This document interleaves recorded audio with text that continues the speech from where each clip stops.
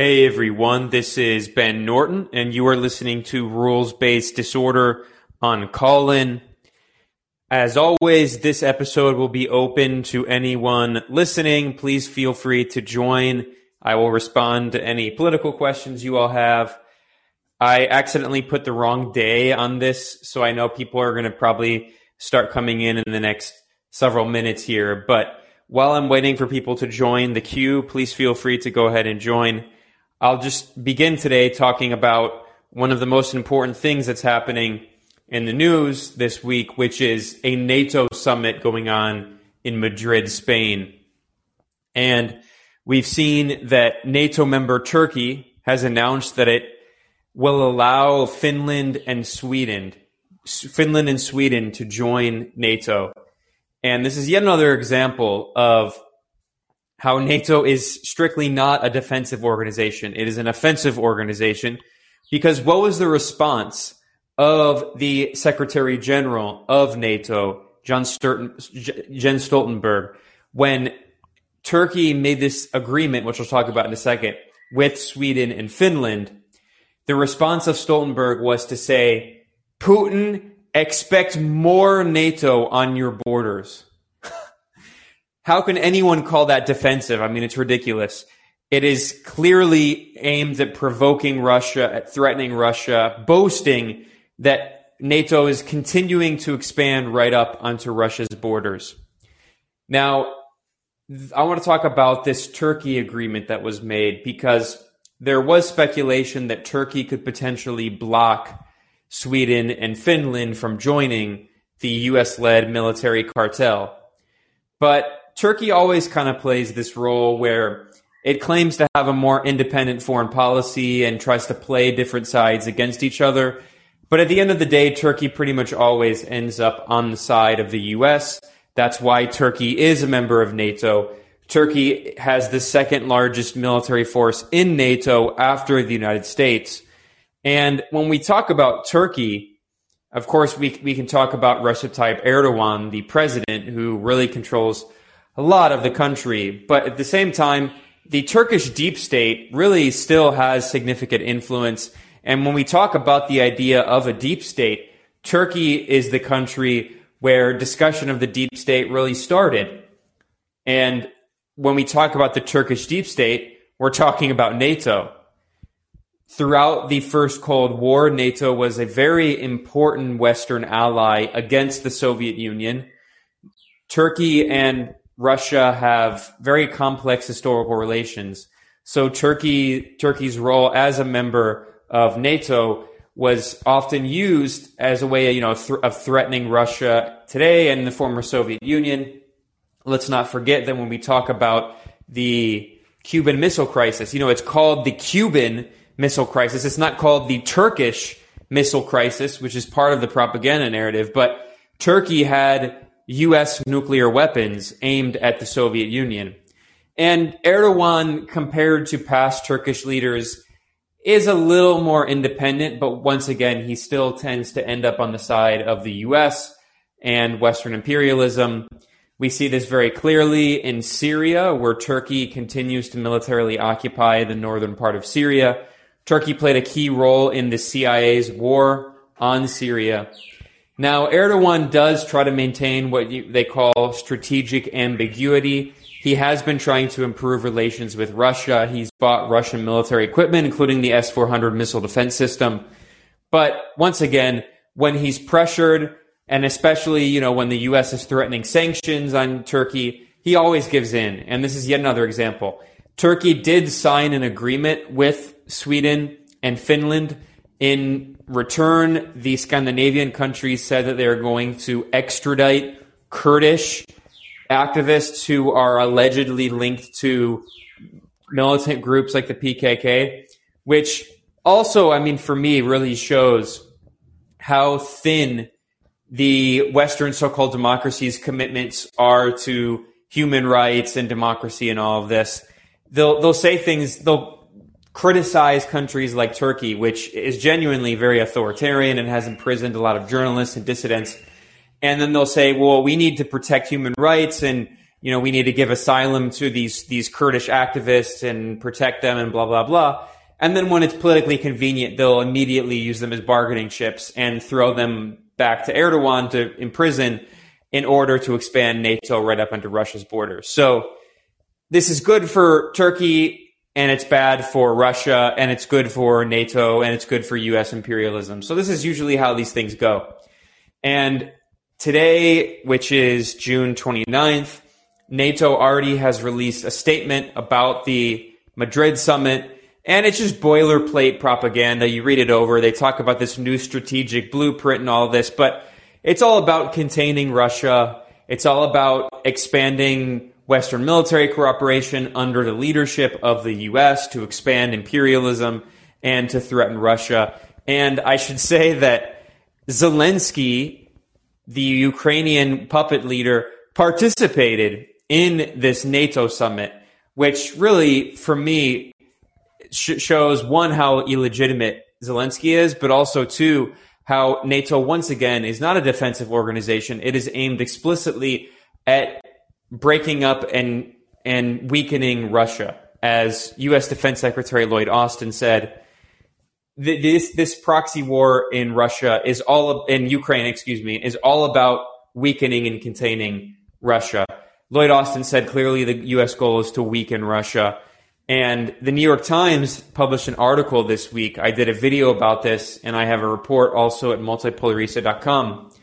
In this New York Times article, multiple U.S. government officials confirm that the CIA is very active in Ukraine, that not only the CIA, but also special operations commandos from France, Britain, and Canada, as well as Lithuania. I mean, Lithuania is not a significant military power, but in short, the U.S., Britain, France, and Canada are militarily on the ground, active in Ukraine, training and directing Ukrainian forces, overseeing weapon shipments. This is not just a Western-backed war. This is a total proxy war in which Western countries literally have forces on the ground directing the Ukrainians. And according to this New York Times article, there are even Ukrainian forces using U.S. flags on their gear. So, I mean, for me, that's the perfect symbol of what interests these Ukrainian fighters are actually serving. They're certainly not serving the interest of Ukraine, which is being dismembered on behalf of NATO and U.S. imperialism. They're certainly not defending the interests of other countries, surrounding Ukraine by endangering the region and threatening to expand this regional war even further on behalf of NATO and U.S. imperialism. So the CIA is on the ground directing these Ukrainian troops. The New York Times has admitted it. U.S. government officials have admitted it. It's undeniable. This is not a war simply between Russia and Ukraine. This is not a war between neighbors. This is a Western proxy war between, on one side, the U.S., Britain, the EU, NATO, and Ukraine, on the other side, Russia. And maybe you could throw in Belarus on the Russian side. And that New York Times article admitted that the U.S. Army has a command center in Germany, and that military command center brings together the militaries of more than 20 countries, and they are working together to help wage this war on Russia. So, once again, this is a proxy war, not only involving the U.S., involving 20 countries' militaries on the side of Ukraine. So they're using Ukraine quite literally as cannon fodder. Ukrainians are dying, sacrificing their lives in order to help expand NATO. And by the way, while Finland and Sweden are joining, we also saw that Jens Stoltenberg, the NATO Secretary General, stressed after this NATO summit, or at least during the NATO summit at a press conference, that Georgia is still going to join. Georgia, of course, is a former member of the Soviet Union. It is also bordering Russia. So yet another act of provocation, yet another threat. Stoltenberg boasted to Putin that that he's going to get more NATO on his borders. He also said that Georgia is still going to join this offensive military alliance, although he said there's no date. So it seems that after sacrificing Ukraine, the U.S. and NATO and the EU are also prepared to sacrifice Georgia. It's really senseless and it's really absurd. Anyone who truly actually cared about peace and human rights would want this war to end as soon as possible, would call for peace talks, immediate demilitarization, immediate end to fighting. But, of course, that's not why NATO exists. And, of course, I should also add the corporations in the military-industrial complex that are profiting from this. They want it to continue perpetually. And we've seen that the Biden administration announced another $1 billion of military assistance to Ukraine. Thus far, just since February, the U.S. government has pledged around $50 billion of assistance to Ukraine, in addition to billions more from other Western governments. So this is, as British Prime Minister Boris Johnson said, they're preparing for a long war. And I did an interview yesterday, which is June 29th, with Michael Hudson, a brilliant economist, I think one of the most important living economists. And we talked about the situation with inflation. We talked about the economic crisis. We talked about the warnings of a depression coming in the United States and in Western Europe and other parts of the world. And we see very clearly that by continuing to impose more sanctions on Russia, by continuing to expand NATO right in Russia's borders, which also, of course, is coming at a time when there already, before the escalation of this war in February, there already were high energy prices and inflation was a problem. I mean, this is all simultaneously fueling a massive economic crisis around the world. Michael Hudson predicts that not only is there a depression coming, but there is a long depression coming, talking about years, perhaps decades of economic depression in the West. So I hate to be, to end on a very pessimistic note there, but that is the current situation with this NATO summit. It is very provocative. It is yet another act of war.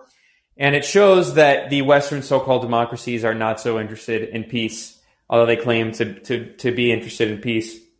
So, well, with that said, I want to invite anyone listening, please go ahead and feel free to join the queue here on Callin, and I will respond to any questions that people have. I know some people messaged me. I don't know if they're on here right now. If you want to ask any questions.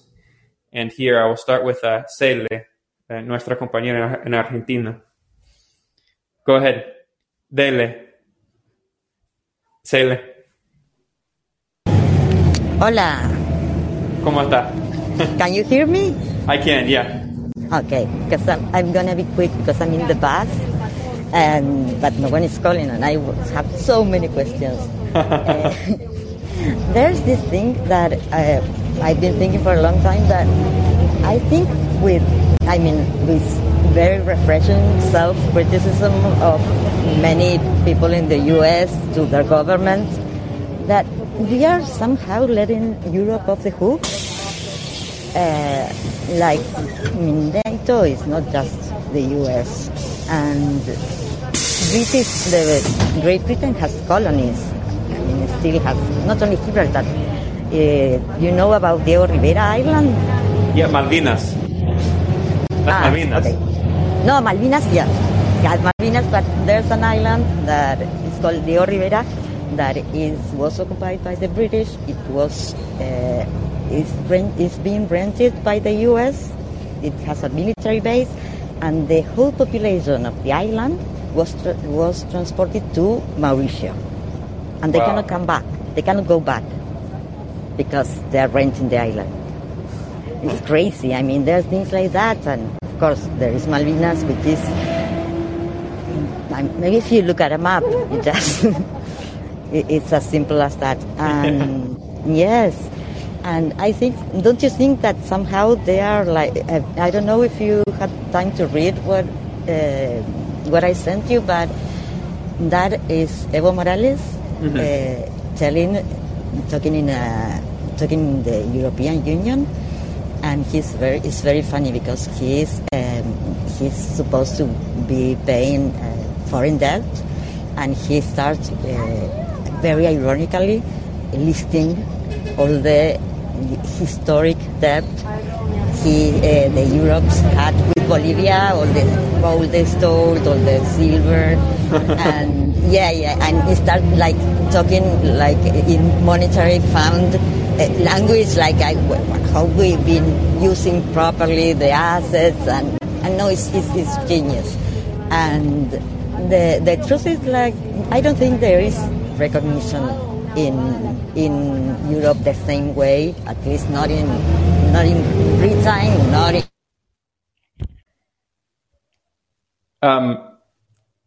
Cele, it cut out. I don't know if. There we go. Cele, go ahead. But the other thing is, you were talking about it. Yeah, sorry, your signal is cutting out. Hello. Se cortó. Bueno. Cele. Hey, ¿me escucha? Do you hear me?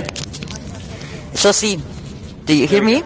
I do, yeah. Go ahead. It just cut out. Continue. Oh, okay. Yes. I'm not very.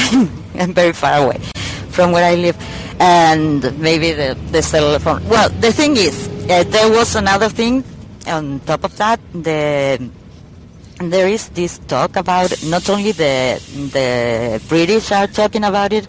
There was this talk they have with the Biden, where Biden and Trudeau, like together apparently, warned about the leaders of in the Summit of Americas, not only the presidents but the other assistants. They had a private lunch, and this is on the very mainstream news.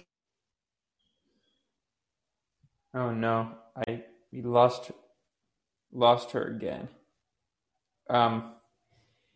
Cele, I don't know if you can hear me, but it cut out again. Okay, well, I'm trying to figure out. This because it gets better. There we go. Cele, it cut out again. Okay, okay, I'll call back. Okay, great. So I'll just respond. I will come to your question in a second, Ian. But just while she's figuring out her call signal thing, I do want to respond to a few things that she said. I agree that sometimes there is not enough criticism of Europe's role in this. Of course, there's this discussion of agency and all of this, and Europeans do have agency. And if they grew a spine, some of these European leaders could be more independent and not just act as poodles of the U.S. But unfortunately, they so frequently do act as poodles, just following U.S. orders. And this is especially clear in the case of Britain. Britain, of course, had Brexit, and they claimed that they were going to challenge the EU bureaucrats and all of this. And immediately they just became the 51st U.S. state and have been obediently following the White House's orders. It's really embarrassing. And of course, I didn't really expect much from the Tory-led Brexit. Now, if it had been Jeremy Corbyn, it could have been a very different kind of Brexit. But that's why the British National Security State sabotaged Jeremy Corbyn's campaign, and the media went in on an insane smear campaign against him, and his own party, the neoliberal Labour Party, sabotaged him. So it's really sad to see Britain's complete subservience, but it's also sad to see France and Germany kowtowing. Part of this is because in Germany's new coalition government, the Green Party, which is not green at all, it's anti-green, is dominated by warmongers who worship NATO and are very pro-imperialist. The Green Party was given an outsized role in foreign policy decision-making. The foreign minister, Annalena Baerbock, is just a complete war hawk. She is from the Green Party, but again, the Green Party in Germany is not a Green Party. It's a right-wing party that uses green rhetoric to advance imperialism and NATO. And Germany, at least not to really praise Merkel, but Angela Merkel always did try to maintain okay relations with Russia. They certainly were not friends, but she understood that Germany has its own interests that aren't the same as the US, and especially Germany is very heavily reliant on Russian energy, and that's because Russian energy is really cheap, and Russia was giving Germany very good deals on oil and gas. And of course, Merkel wanted to build this pipeline, the Nord Stream 2, which I should remind people was Germany's idea. It wasn't Russia's idea. Germany, under Merkel, wanted to build Nord Stream 2. And of course, one of the reasons that the U.S. pushed this conflict in Ukraine was about sabotaging Nord Stream 2. That was one of the fundamental goals that they accomplished.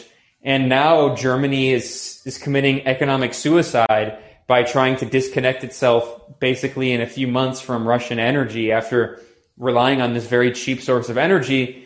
And Germany is now relying on other energy sources, including U.S. liquefied natural gas, which is 10 times as expensive, which means that energy costs are going through the roof, not only for average Germans, but also for German industry. So, Germany is a capitalist country. It has to compete in the capitalist world system. And German companies are less and less competitive now because they have to pay an insane amount of money for energy. So this is Europe committing economic suicide at the altar of U.S. imperialism.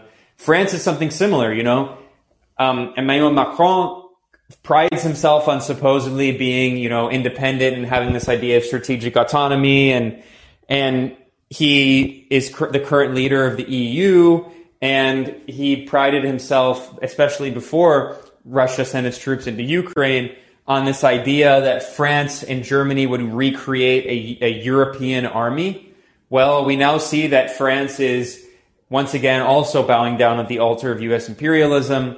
We see that Macron, he leaked this phone call that he had with Putin before the initiation of this Russian war in Ukraine in February. And this was a major diplomatic assault on Russia's foreign ministry. I mean, Putin is not going to have a phone call with Macron anymore if he thinks that Macron is going to record the phone call and then publish it without his consent. I mean, leaders aren't supposed to do that if they want to maintain good diplomatic relations. By doing that, Macron was very clearly sticking his finger in Putin's eye and saying, we don't respect you as a legitimate leader, and we don't respect the legitimacy and sovereignty of your country. So, yeah, I mean, Europe has played a huge role in exacerbating this conflict and constantly pushing for NATO expansion. I mentioned Jens Stoltenberg, the Secretary General of NATO. I mean, this guy, of course, he's also a U.S. poodle, but, it's an example of the great Scandinavian social democracy, which has always been deeply embedded in imperialism and colonialism. So I agree 100%. The fact that this NATO summit is being held in Madrid right now is another good example. Spain supposedly has in scare quotes, left-wing government, which is hilarious to hear anyone say that, led by the hilariously named Socialist Workers' Party of Spain, which is neither socialist nor in defense of workers. And PSOE, the PSOE, which they say PSOE, is a total neoliberal party. It has been for many years now. It's a right-wing party, and they even had a kind of power sharing agreement worked out with Podemos, which actually is a left-wing party, which was basically totally defeated and has been rendered completely, ineffectual. And they're hosting the world's leading warmongers and war criminals, this so-called left-wing government, a few days after this so-called left-wing government in Spain basically participated in a massacre of refugees and immigrants in Morocco.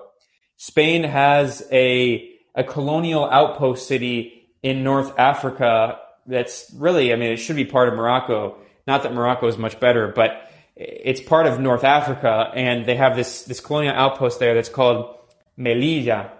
And there was a group of refugees and immigrants, African refugees and immigrants, who tried to cross over into Melilla, the Spanish city in Morocco, and Moroccan security forces, backed by Spanish security forces, massacred them, killing dozens and wounding hundreds. There's these brutal, gruesome images of all these dead bodies and wounded people.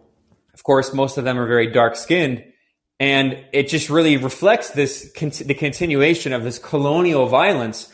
And to me, it says so much that this massacre of immigrants and refugees, backed by Spain and carried out by Moroccan forces with the support of Spanish security forces, the fact that this massacre happened a few days before Spain rolled out the red carpet for the worst war criminals in the world, for me, says so much about Europe's role in this imperialist world system that is based on violence and subjugation of people in the global south. Of course, Spain, they were the original colonialists, and the U.S. has surpassed even their wildest dreams of domination. But yeah, I mean, that's why we always need to understand what NATO is. NATO was created in 1949 at the beginning of the first Cold War. It was created by the architects of the U.S. national security state and deep state, specifically Dean Acheson, who was Harry Truman's Secretary of State and Harry Truman's main foreign policy advisor. And Dean Acheson was an elite corporate lawyer who was close friends with the other, Wall Street gang who created the CIA, like the Dulles brothers. And Acheson was really the father, along with Allen Dulles, of the deep state, and he understood that the U.S. empire that was being constructed after World War II, it needed to subordinate Europe to keep Europe tied to the U.S. economically and militarily through institutions like the Marshall Plan, which was a way of strengthening the U.S. military-industrial complex by also keeping Europe economically dependent on the U.S. And then, of course, NATO. He was the main architect of NATO. So NATO has always been about creating this cross-Atlantic, this transatlantic imperialist alliance together after two world wars that were wars fought largely between European powers. So NATO is a way of keeping the European imperialists unified under the subordination of U.S. imperialism, so unifying Western imperialism in this massive U.S.-led imperialist bloc.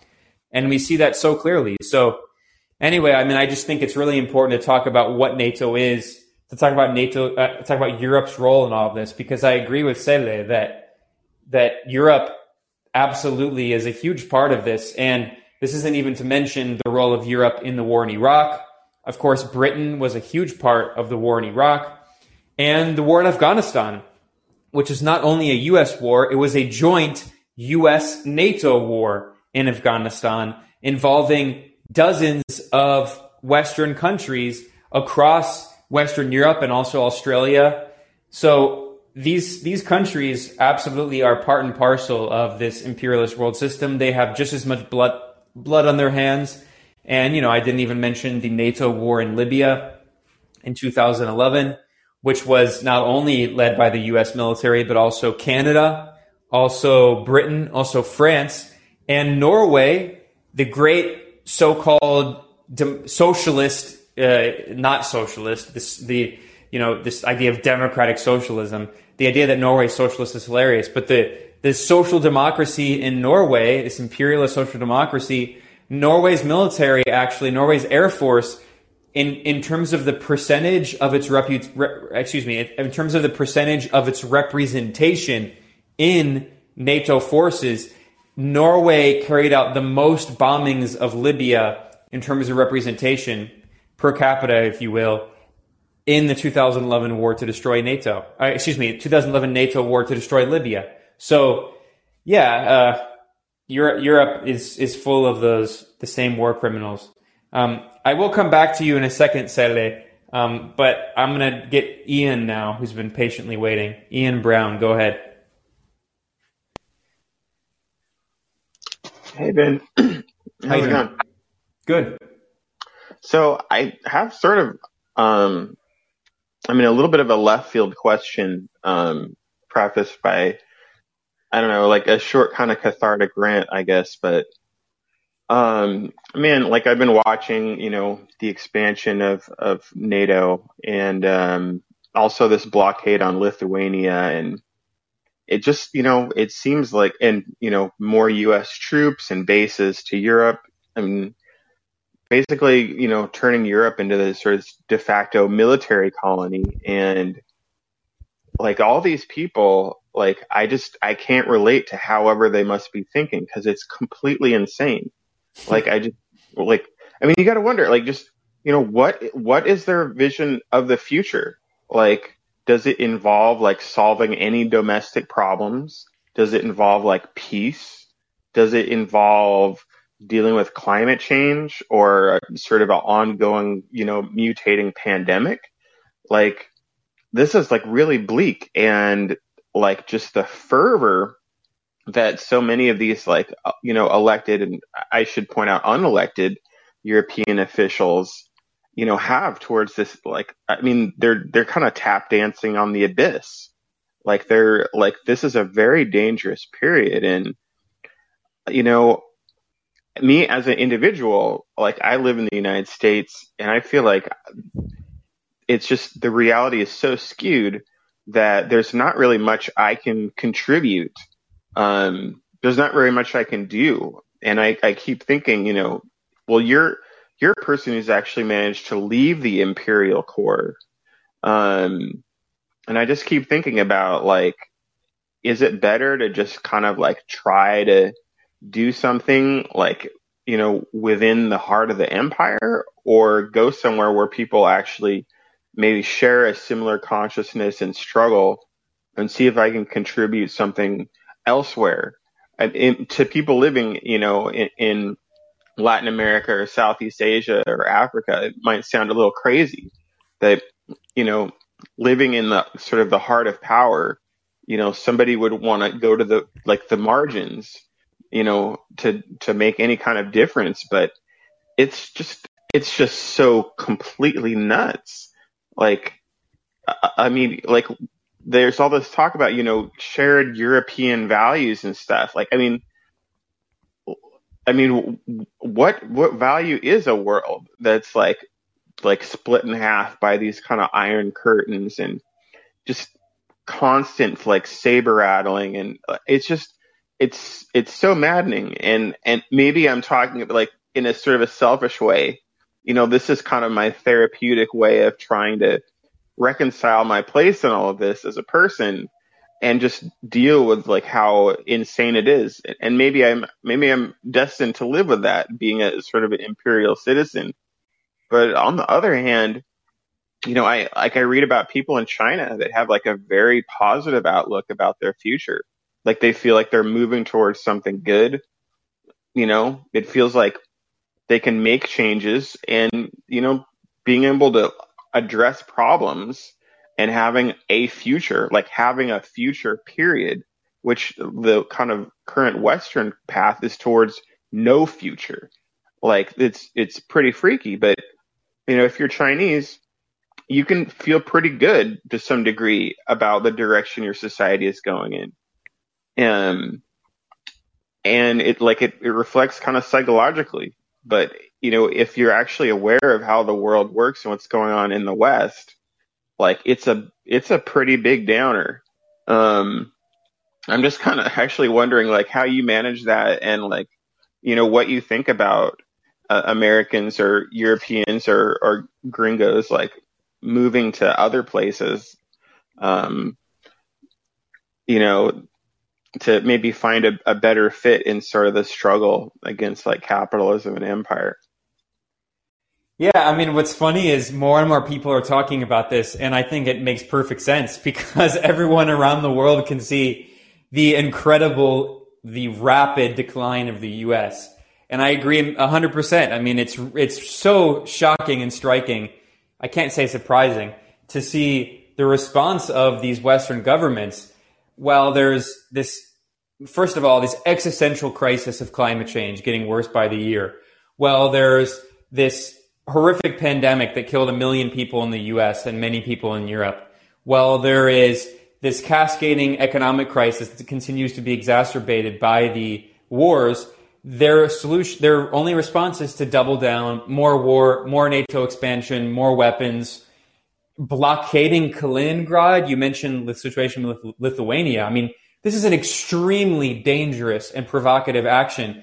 It would be like Russia blockading Alaska. I mean, Kaliningrad is part of Russia. It is recognized. No one in Western Europe challenges the fact that Kaliningrad is part of Russia. Now, it's located within continental Europe, but it's a part of the Russian Federation. And Lithuania basically blockading it is kind of like declaring war on Russia. And now they're having these cyber attacks that were clearly carried out by Russia. But I mean, if Lithuania is blockading a part of Russia, how do we expect Russia not to respond? So now it's going to be part of the escalation ladder, right? Because Russia carries out cyber attacks in Lithuania for blockading Kaliningrad. How is Lithuania going to respond? How is NATO going to respond? Lithuania is part of NATO and the EU. This is extremely dangerous. And meanwhile, like you said, no discussion of climate change, no discussion of the pandemic. At this NATO summit, they should be, I mean, if they actually truly were a defensive alliance, which they're not, they would be talking about those things that would be about protecting their citizens, but they're of course not concerned with protecting their citizens. They're concerned about saving their empires, their beloved empires. So I do think that it's a pretty rational response to be like, well, maybe the U.S. can't be saved. I mean, honestly, being brutally honest, I'm not so sure it can be. And I'm not even so sure that's a bad thing. Like, I think a lot of people, with these Supreme Court rulings are starting to think maybe this country should just be divided up. People are talking about abolishing the Supreme Court. I'm cool with that. It's a very undemocratic institution. But also, I mean, maybe Texas and New York and California and Idaho and Oklahoma and Washington shouldn't all be part of the same country. So, I mean, there's a lot of things happening, a lot of cascading crises. And I think it's completely reasonable to say maybe I should try living somewhere else. And I think, there's ways to do it responsibly, right? Like becoming part of another community and not just being like a gentrifier. There's people who call it a form of gentrification. No, I don't think it is necessarily, because there are a lot of immigrants and, I don't like the term expat because, expat's always used for people from like a wealthy country going to a poorer country. But there are a lot of cases of so-called expats or immigrants who become part of the community and become part of the political movement and all of that. And so I think that's totally reasonable. And I encourage people, honestly, at least to spend more time abroad, because it also helps to expand your perspective. The thing is also in the U.S. is that even aside from political narcissism and like American exceptionalism, when you get out of the U.S. and especially when you get out of just like this bubble of the West of like the U.S. and Europe, and you do spend more time, you do actually help to develop a broader perspective. And it really does help you see how narrow this Western understanding is of the world. And as an example of this, I mean, I just saw this poll that was conducted by Pew, which is like one of the main polling firms. And they polled 18 countries about their feelings on Russia. And then they concluded that the world is very, very critical of Russia, very much against Russia. But when they say the world, they mean the US, Canada, Australia, Western Europe, and then they threw in Singapore and Malaysia just to have, and Japan and South Korea, just to have a few non-white majority countries. But their idea of the world or so-called international community is quite literally just the West and its allies. They left out the biggest countries in the world, China, India, Brazil, Bangladesh, Pakistan. So it's really a good idea, I think, to spend some time abroad. Now, permanently, I mean, that's up to you. It's your personal decision.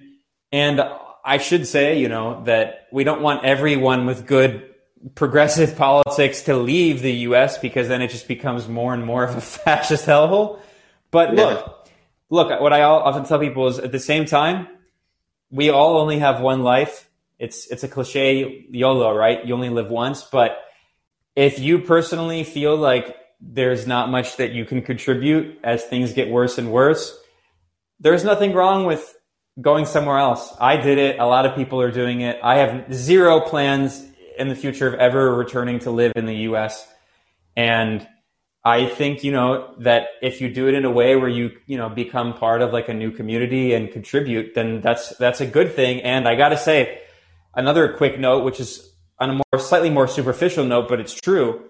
A lot of countries, especially in the global south, encourage that because they get more revenue when people who make more money come and they spend that money into the local economy. So especially if you can still get paid in dollars and do like a remote job, so you're not taking a job from someone in the country you move to, that's good for them because you're actually helping to contribute more to their economy and to their tax revenue. And certainly in a lot of countries in the global south, they have incentives. They want people who come from wealthier countries to move. So those are all things to think about. That's cool. That's a good answer. Yeah, I mean, I think on an individual level, we're all kind of looking for a way out of the madness. And one thing I thought of, every moment when it seems like the kind of like conflict in Ukraine and Europe seems to wane, and it's like, all right, okay, maybe this whole thing isn't worth the cost. The pendulum always swings back, and it tells me that there are people like in sort of the Western power structure that are like, we're going to have some kind of war or some kind of like bifurcation of the world, and if you have to pry it out of my cold dead hands, like there are people, they're just so crazy that they refuse to let go of just completely insane outcomes. And I've been thinking I've actually traveled the world a good bit, and that's one of the things that opened my eyes a lot. And even Europe, it felt like, at least their lifestyle is a bit more humane, but now I've kind of lost hope for them as well. Yeah, you're a pretty good example. Like personally, I don't know anybody else who's moved to Nicaragua. I definitely have to brush up on my Spanish, but well, another thing I would say is people from the U.S. who want to move, do not be one of those people who moves and refuses to learn the local language. I'm not saying you would do that, but it's sort of insulting though. Yeah. That's another reason that, so-called expats, that is immigrants from the U.S., often have really bad reputations, is because they do keep that kind of very narcissistic imperialist mentality that says, well, I speak English, everyone should speak English. No. If you do it, definitely learn the local language. And that's of course how you also become part of the community. Excellent. Yeah, I couldn't agree more. Actually, I've been to Bali, and it seemed like sort of the expat community there, or the digital nomad community there. There was almost this kind of almost like colonial relationship there, like between the actual culture of people living and working all the time, and this sort of like class of like expats and stuff. And I think, anybody that travels should really think about that, actually, like for real, like do your best to integrate into the culture, anyways, I'm rambling on, but thanks a lot. Really good answers, Ben. I appreciate it. Yeah.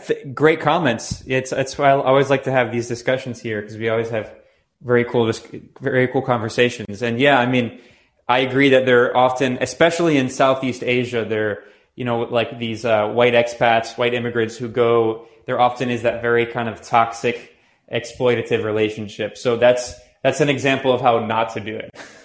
Yeah, totally. Great. Well, thanks. Please feel free to join these calls in the future. All right. Thanks a lot, Ben. All right. I'm going to go back to Cele. Bueno, adelante. Hi. How's it going? Okay, can you hear me now? I can. Yeah, great. Okay. I stopped. I got up to that. Yeah, I'm so sad to hear about the Green Party in Germany. I didn't know about that. It's horrible, and well, nothing. Another one that goes. And the thing with Podemos, there was also some, like, they kept shooting themselves off the foot, or, I mean, there's some parties that end up imploding like, I don't know. It seems, for instance, I mean, things are, as the other caller said, so bad now. And they sometimes put their interest in, but well, human race. I'm not going to get into that. No, what I was telling you before was that there was this talk, and they told that there was this big risk for World War III, and that they had a lot of armament, planes and stuff around China, because the war was supposed to be with China. And listen to this, because this is hilarious. That was a reason that they couldn't be more helpful with Latin America, that they would like to be more supportive, but they could only afford until now to be just spreading democracy and not economically supportive because of this. And of course, not in these words, but it was Trudeau who said it. And I don't know if they're just making, I don't know what they're doing. The British, as you said, also said that there was this imminent World War III, and why are they saying all this stuff? Well, I truly think that Cele, I'm just going to voy a silenciar tu audio porque hay mucho audio en el fondo. Yes. So I truly think that a lot of these people in Europe, they think this is the opportunity to defeat Russia. And they think that Russia has been this thorn in their side ever since at least Yeltsin, the alcoholic Western puppet, was ousted. And they see this as the opportunity to finally overthrow the Russian government. And their argument, they truly think that right now people are going to suffer in the short term, but in the long term, the West will be stronger because Russia will be defeated. The Russian government will be overthrown. That's what Biden said in his speech in Poland. And that's why, Ian was saying that, the previous caller was saying that in the U.S., there are so many people who, especially these war hawks in Washington from both the Democratic and Republican parties, who are just pushing for escalation. They see this as the final battle, kind of like a crusade. This really is kind of like the new crusada, the new crusade. And Russia is the big bad enemy. And they see this as the opportunity. And if they lose in Ukraine, they are afraid that they will never have another opportunity to defeat Russia. So I'll add you again, Sele. That's what I think. Okay, no, that makes a lot of sense. And actually, talking about not something personal with the British, but I saw at the beginning of the war, sometimes there was these parties with Boris Johnson, and it was very funny in the talks in the parliament, and well, I ended up seeing the first one when they started talking about the war, and there was two I don't know, MPs, I think they're MPs, yes. MPs that only two that were not inciting for more violence, that were saying, well, maybe we should negotiate, and you know how they do it with the feet and it was like overwhelmingly like they were saying the most ridiculous thing, and this was only one day into the war. So as you say, they don't care. I don't know. I'm not sure. And I'm provoking China. It's ridiculous. And that's what scares me a lot about Malvinas. That really frightens me, because I always said that one day we were going to realize that they are speaking English in the Patagonia, because there's a lot of things. I'm not going to bore everybody with this, but of private owners doing like very, very shady things to buy land where they are not supposed to. There's one that surrounded a lake and doesn't allow people into the lake. And he's British and he's partnered with BlackRock, the investment company. No, yes. And the thing with Malvinas is that I understand that the people don't want to be Argentinians. I completely understand. I don't think anyone cares. I think they can be British in the islands. They can, I don't know, have dual nationality. They can, I don't know, ask for the Italian like many people do here. But the thing is that they have so many weapons there. Mm-hmm. They have a shield and missile shield, anti-missile shield, against who? Just, you know the map. Who are they? I mean, we don't have one missile. There is no one missile. And, I mean, we are not really this very warmonger country, and we have nothing. We had one submarine, and we lost it. And we don't have ships, we don't have anything. So what is the aim of arming themselves? Okay, it's a base, it has access to Antarctica, it's very well located. But to me, there's something else. And the thing with Patagonia is we have the second reserve of shale gas. There is oil. And lithium, I believe, right? Lithium, yeah, but lithium is on the north. In the frontier, Chile, Argentina, and Bolivia having the most part of it, mm-hmm. Has the 80% of the whole world reserves of lithium in there. But that's in the Atacama Desert, it's in the frontier with Bolivia, it's in the north. And then there's the south part of we produce, I don't know if I told you, food for 400 million people. We sell a lot to China. Especially beef. No, especially grain. That's what makes, that's another weird thing. Because there's no name like, everybody needs grain. And we produce more than anything grain. And of course beef, but beef is, the cows here go around like they're not feedlots and stuff like that. And supposed to be very good beef. So, and people here eat a lot. But we are 47 million. And we produce soy, we produce corn, we produce the other thing, the wheat. So all the things that are scarce now. So it's, I don't know. It's worrying. It's worrying. And I just cannot finish to connect the dots of all the things that, like when I told you about what you explained to me about the difference with the Koch brothers and Davos. Yeah. And the other day I was listening to your interview with the Dr. Hudson. How's his name? Michael Hudson. Mm-hmm. Yes, Hudson.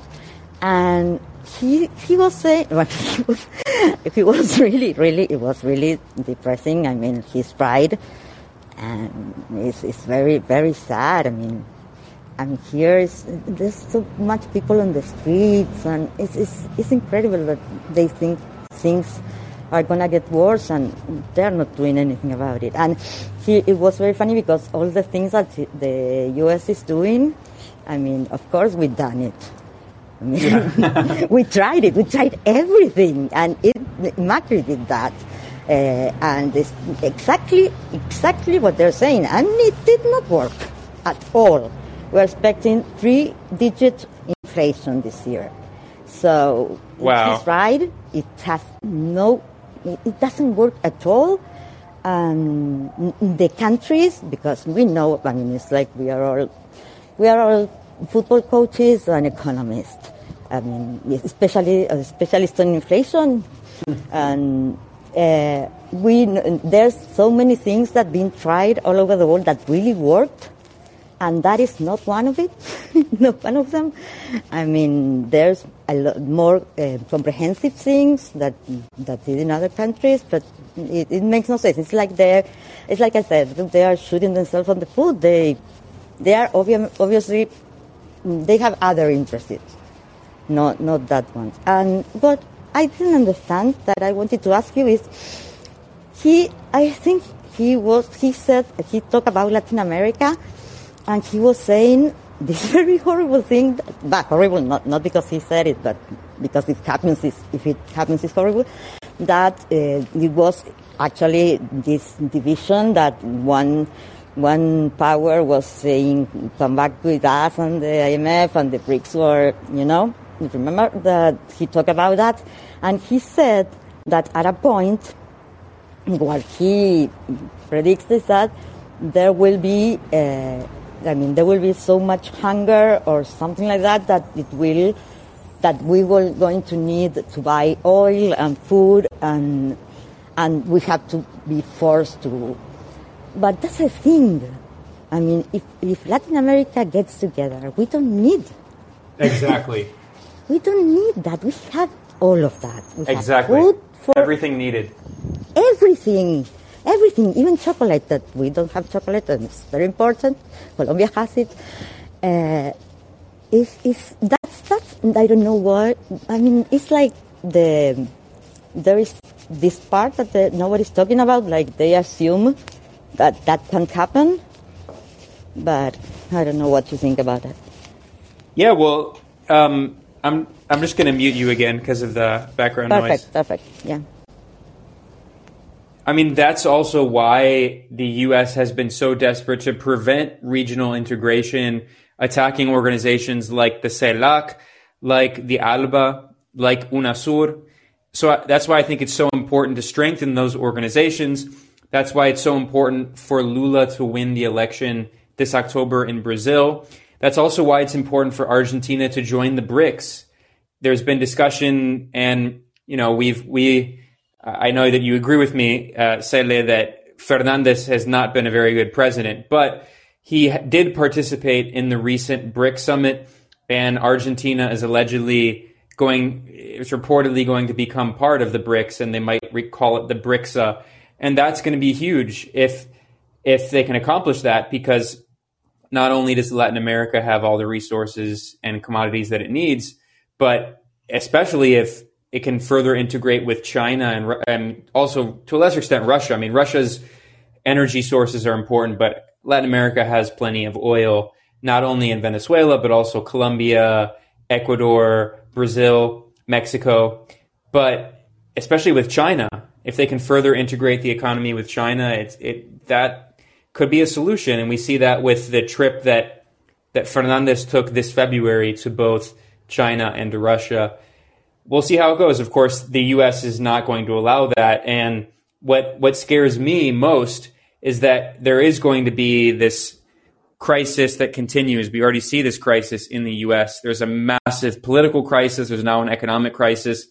And what concerns me is that in these moments of crisis, the U.S. often tries to secure its control over Latin America, because that's the Monroe Doctrine, this colonialist mentality, and U.S.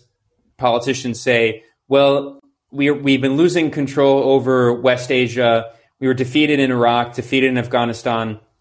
Now we need to reinforce our control over Latin America. We saw Biden refer to Latin America as the U.S. front yard. So yeah, I agree with you. I think it's difficult, and now ironically, unfortunately, you all in Argentina have known for years now what it's like suffering with high levels of inflation. And I know that Argentina is now getting hit even harder by the inflation crisis. But the irony is that inflation crisis that you all have been suffering for a long time is now what the entire world is suffering.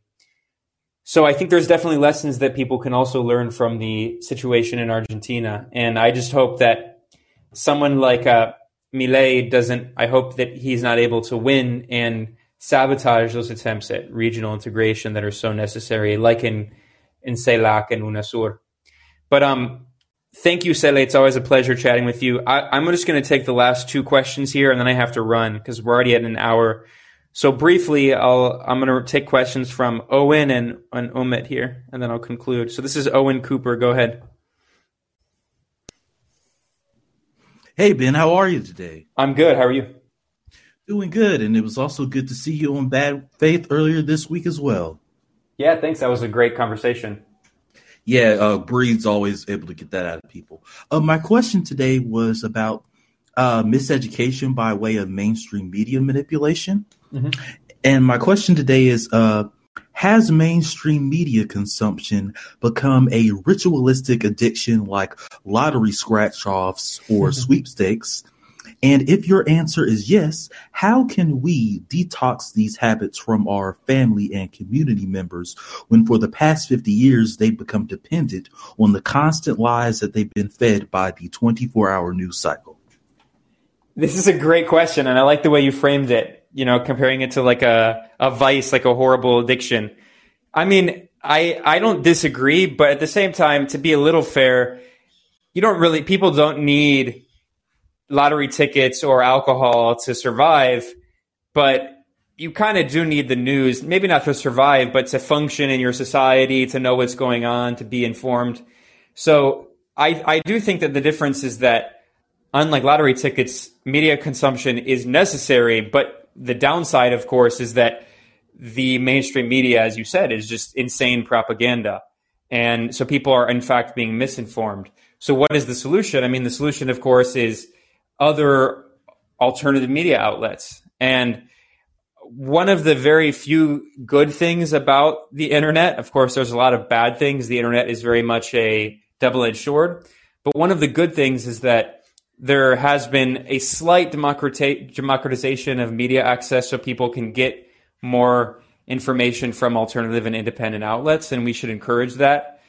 But at the same time, although TV viewership in general is down around the world and people instead more and more are getting their news from social media and YouTube and stuff, we also see that these social media platforms are censoring independent and alternative media outlets to try to maintain that chokehold that the mainstream outlets have. So what can people do? They can encourage and support independent and alternative media, share it with their friends and family and loved ones, and, try to help break that chokehold that the mainstream outlets have. But also at the same time, I think we need to start diversifying social media use. We need to use other platforms that are not all dominated by these big U.S. Silicon Valley monopolies. That's much easier said than done. It's very hard.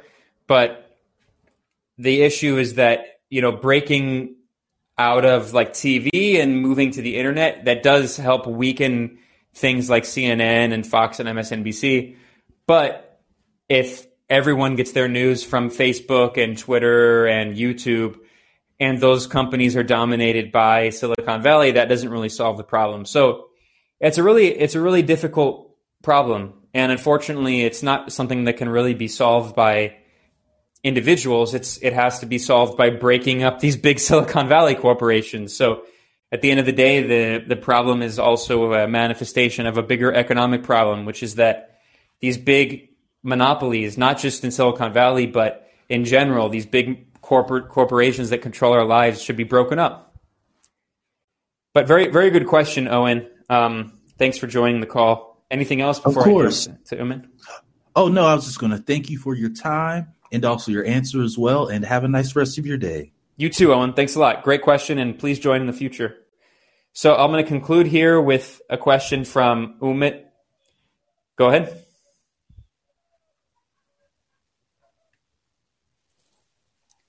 Hi, Ben. Hey, how's it going? Hey. Yeah, I can hear you. Go ahead. Okay, I'm doing well. How are you doing? Oh, yeah, you said that. Just answered that question. Kudos to Owen. He asked me the same question yesterday, so it's a very good question that he asked as well.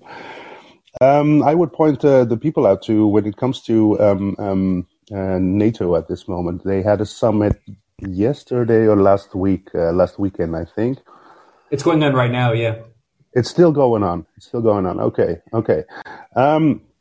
I want to point the people out to the role of Turkey at this moment. I mean, Turkey has a very, very interesting role when it comes to the membership of NATO. And I just posted a link to an article written by Pepe Escobar. I know that you know him. You've talked to him I think 2 years ago, together with Max. Yeah, I've interviewed him a few times. His analysis is very good. Yeah, he's great. He's great because it's not just Turkey right now has had and how do you say their demands have been met, and Turkey is part of a Turkic coalition, and that expands to countries like Kazakhstan, Azerbaijan, Turkmenistan. And a couple of other countries, most of the stans in Central Asia, and they would like to have more influence. And a couple of countries within this coalition are also part of a NATO project. I think it was NATO Coalition for Peace, if I read the article well. So, if you look at it in a broader perspective, it's to counteract to the economic ambitions made by especially China in this case with their BRI, and Russia as well. I think when it comes to a broader Eurasian project. So I would like to know if you know about this and what are your thoughts about this. Yeah, well, I began the episode today talking about Turkey and its agreement that it made with Sweden and Finland. And it really shows that, Erdogan prides himself on pretending like he's got a very, independent foreign policy. But often when it comes down to U.S. pressure, he almost always buckles. He almost always gives in. And this is an example of, he did get Sweden and Finland to agree to extradite some Kurdish activists who were, accused of being militants linked to the PKK. And in return, he's helping NATO expand onto Russia's borders, which is ironic because, Turkey has claimed that it's trying to be this mediating force between Russia and the West. Turkey did actually help co-sponsor some peace talks that were going on between Ukraine and Russia. But of course, Turkey always does this double game where on one side it buys Russian military equipment and the Russian S-400 missile defense system and claims to support Russia's diplomatic policies of, helping build this like Eurasian axis. But then Turkey also is a member of NATO. Turkey shoots down Russian planes in Syria. Turkey's occupying northern parts of Syria against the central government in Syria and Damascus, which is an ally of Russia. So it's a complicated game that Erdogan's playing. And also in terms of this larger kind of Turkic alliance that Erdogan's trying to build, we also saw that with the coup attempt, the color revolution attempt in Kazakhstan at the beginning of the year, where there were allegations that I think are pretty well justified. There is a lot of evidence suggesting that Turkey sent some of these forces from Syria that were fighting some of these Salafi forces into Kazakhstan to try to help overthrow the government. And Kazakhstan, although it is part of this, although you mentioned that there is this kind of Turkic alliance that Turkey is the de facto leader of, Kazakhstan and other countries in Central Asia are also part of the CTSO, the CSTO, the Russia-led security bloc, which is compared to like a Russian-led NATO, although the difference is that it's not offensive like NATO is an offensive alliance. This is a security alliance. And then, of course, in response to this coup attempt in Kazakhstan, the CSTO voted to send troops in, not only Russian troops, but there are also troops from other CSTO members, including Armenia and Azerbaijan, which, of course, they're, enemies, but they're also part of this same security bloc. So it's a complicated game, again. And I haven't read Pepe's latest article on this, but the fact that Turkey is willing to allow NATO to add Finland right and onto Russia's borders, and then Jens Stoltenberg, after announcing the Swedish, Finnish, and Turkish agreement, he boasted that Putin is going to get more NATO on his borders. I mean, it really shows that at the end of the day, even if Turkey's trying to improve its relations with Russia and talking about joining the Shanghai Cooperation Organization and all of this, I mean, how can people trust it when it constantly also helps the West and NATO? I mean, I really don't understand what Erdogan's plan is at the end of the day, because he's constantly playing all of his allies against each other, so no one really trusts him. Yeah. Well, I think it comes down to reviving. That's my thought, of course. Reviving the Ottoman Empire. Yeah. That was my question, and thank you, Benjamin. Thank you very much. Yeah, thank you, Umut. That was a great question. And Turkey's always a complicated player in this. I mean, what's interesting is Turkey has been playing a role now in the non-aligned movement, which is funny because it's a member of NATO, but it's involved in the non-aligned movement. So it's interesting to see. I mean, I agree that Erdogan ultimately does want to restore the Ottoman Empire. We see this especially in northern Syria, where he's been taking over areas like, Tel Abyad and Arbil, and also taking over basically, this massive chunk of Syria that is basically just like Al-Qaeda Central, occupied by HTS Idlib. So we'll see how that goes, and into Iraq as well. But thank you. Great question. Okay, thank you very much. Bye. So I do really have to wrap up soon, but I'll take this question here from Matan before I conclude. Hi, Ben. Can you hear me? I can. How are you doing? Cool. I'm doing well. I joined just a few minutes ago because I was working, so I hope this question was not asked, and if it was, then I'm sorry. I actually wanted to ask, what is your take on gun control? Because since the latest massacre in Uvalde, I've heard some voices from the left, like Jimmy Dore and Glenn Greenwald, and some of their takes kind of surprised me. I'm not calling from, like, I'm not American. I'm living in Berlin. I'm coming from Israel, actually. Just wanted to hear your thoughts about that issue. Yeah, well, this is a very complicated question. First of all, I'm not so sure I would call Glenn Greenwald someone on the left at this point. Anyway, but I haven't seen what they said. But honestly, I do think that the issue of gun control is very complicated in the U.S. because although I say this as someone who I don't like guns, I think they're very dangerous and bad and unhealthy for society. But I also think that the U.S. is an extremely violent society, and especially far-right forces are very active and are very well armed. So I think that in general, calling for disarming people, especially people on the left, especially people of color, especially women, I think is honestly not a very good idea. I think it's a bad idea.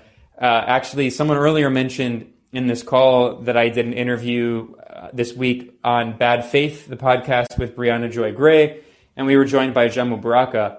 And Ajamu, who's a leader of the Black Alliance for Peace, he also talked about this. Brianna asked both of us about it, and we both agreed. And he speaks with much more authority as a black leftist organizer.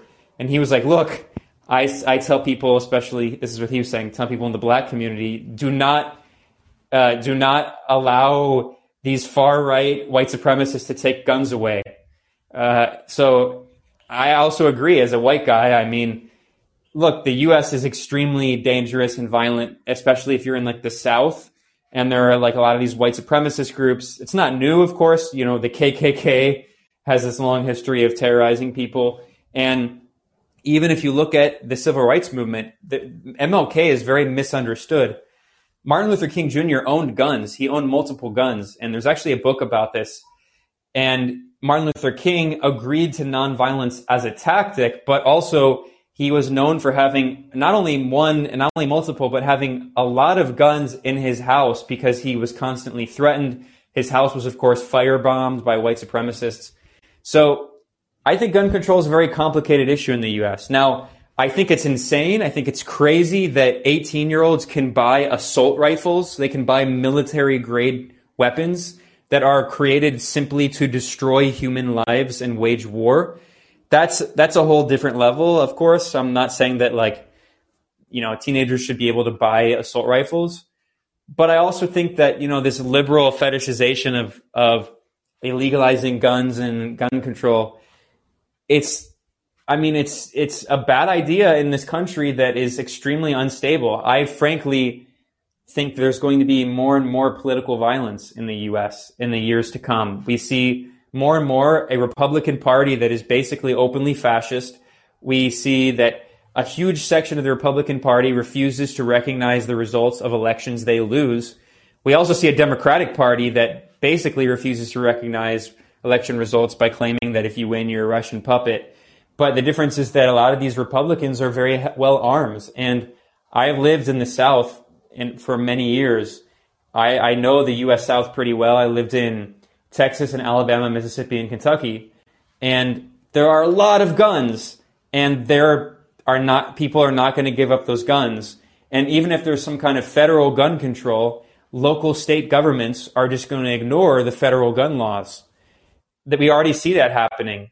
So it's a complicated issue, and I wish there was a simple solution. But the reality is, even if gun control was passed at a federal level, and even if local state governments run by Republicans agreed by the federal law, which is very unlikely, then the reality is that there still are 400 million guns in the U.S. There are more guns than people. So even if tonight, somehow, magically, there was federal gun legislation restricting gun ownership laws and all of that, I mean, the black market is already huge enough. There's more guns than people. So it's just one of those problems that I really don't think there's a simple solution to. I think that there are certain forms of laws like restricting the possibility to buy heavy military grade weapons that I think are very sensible, obviously.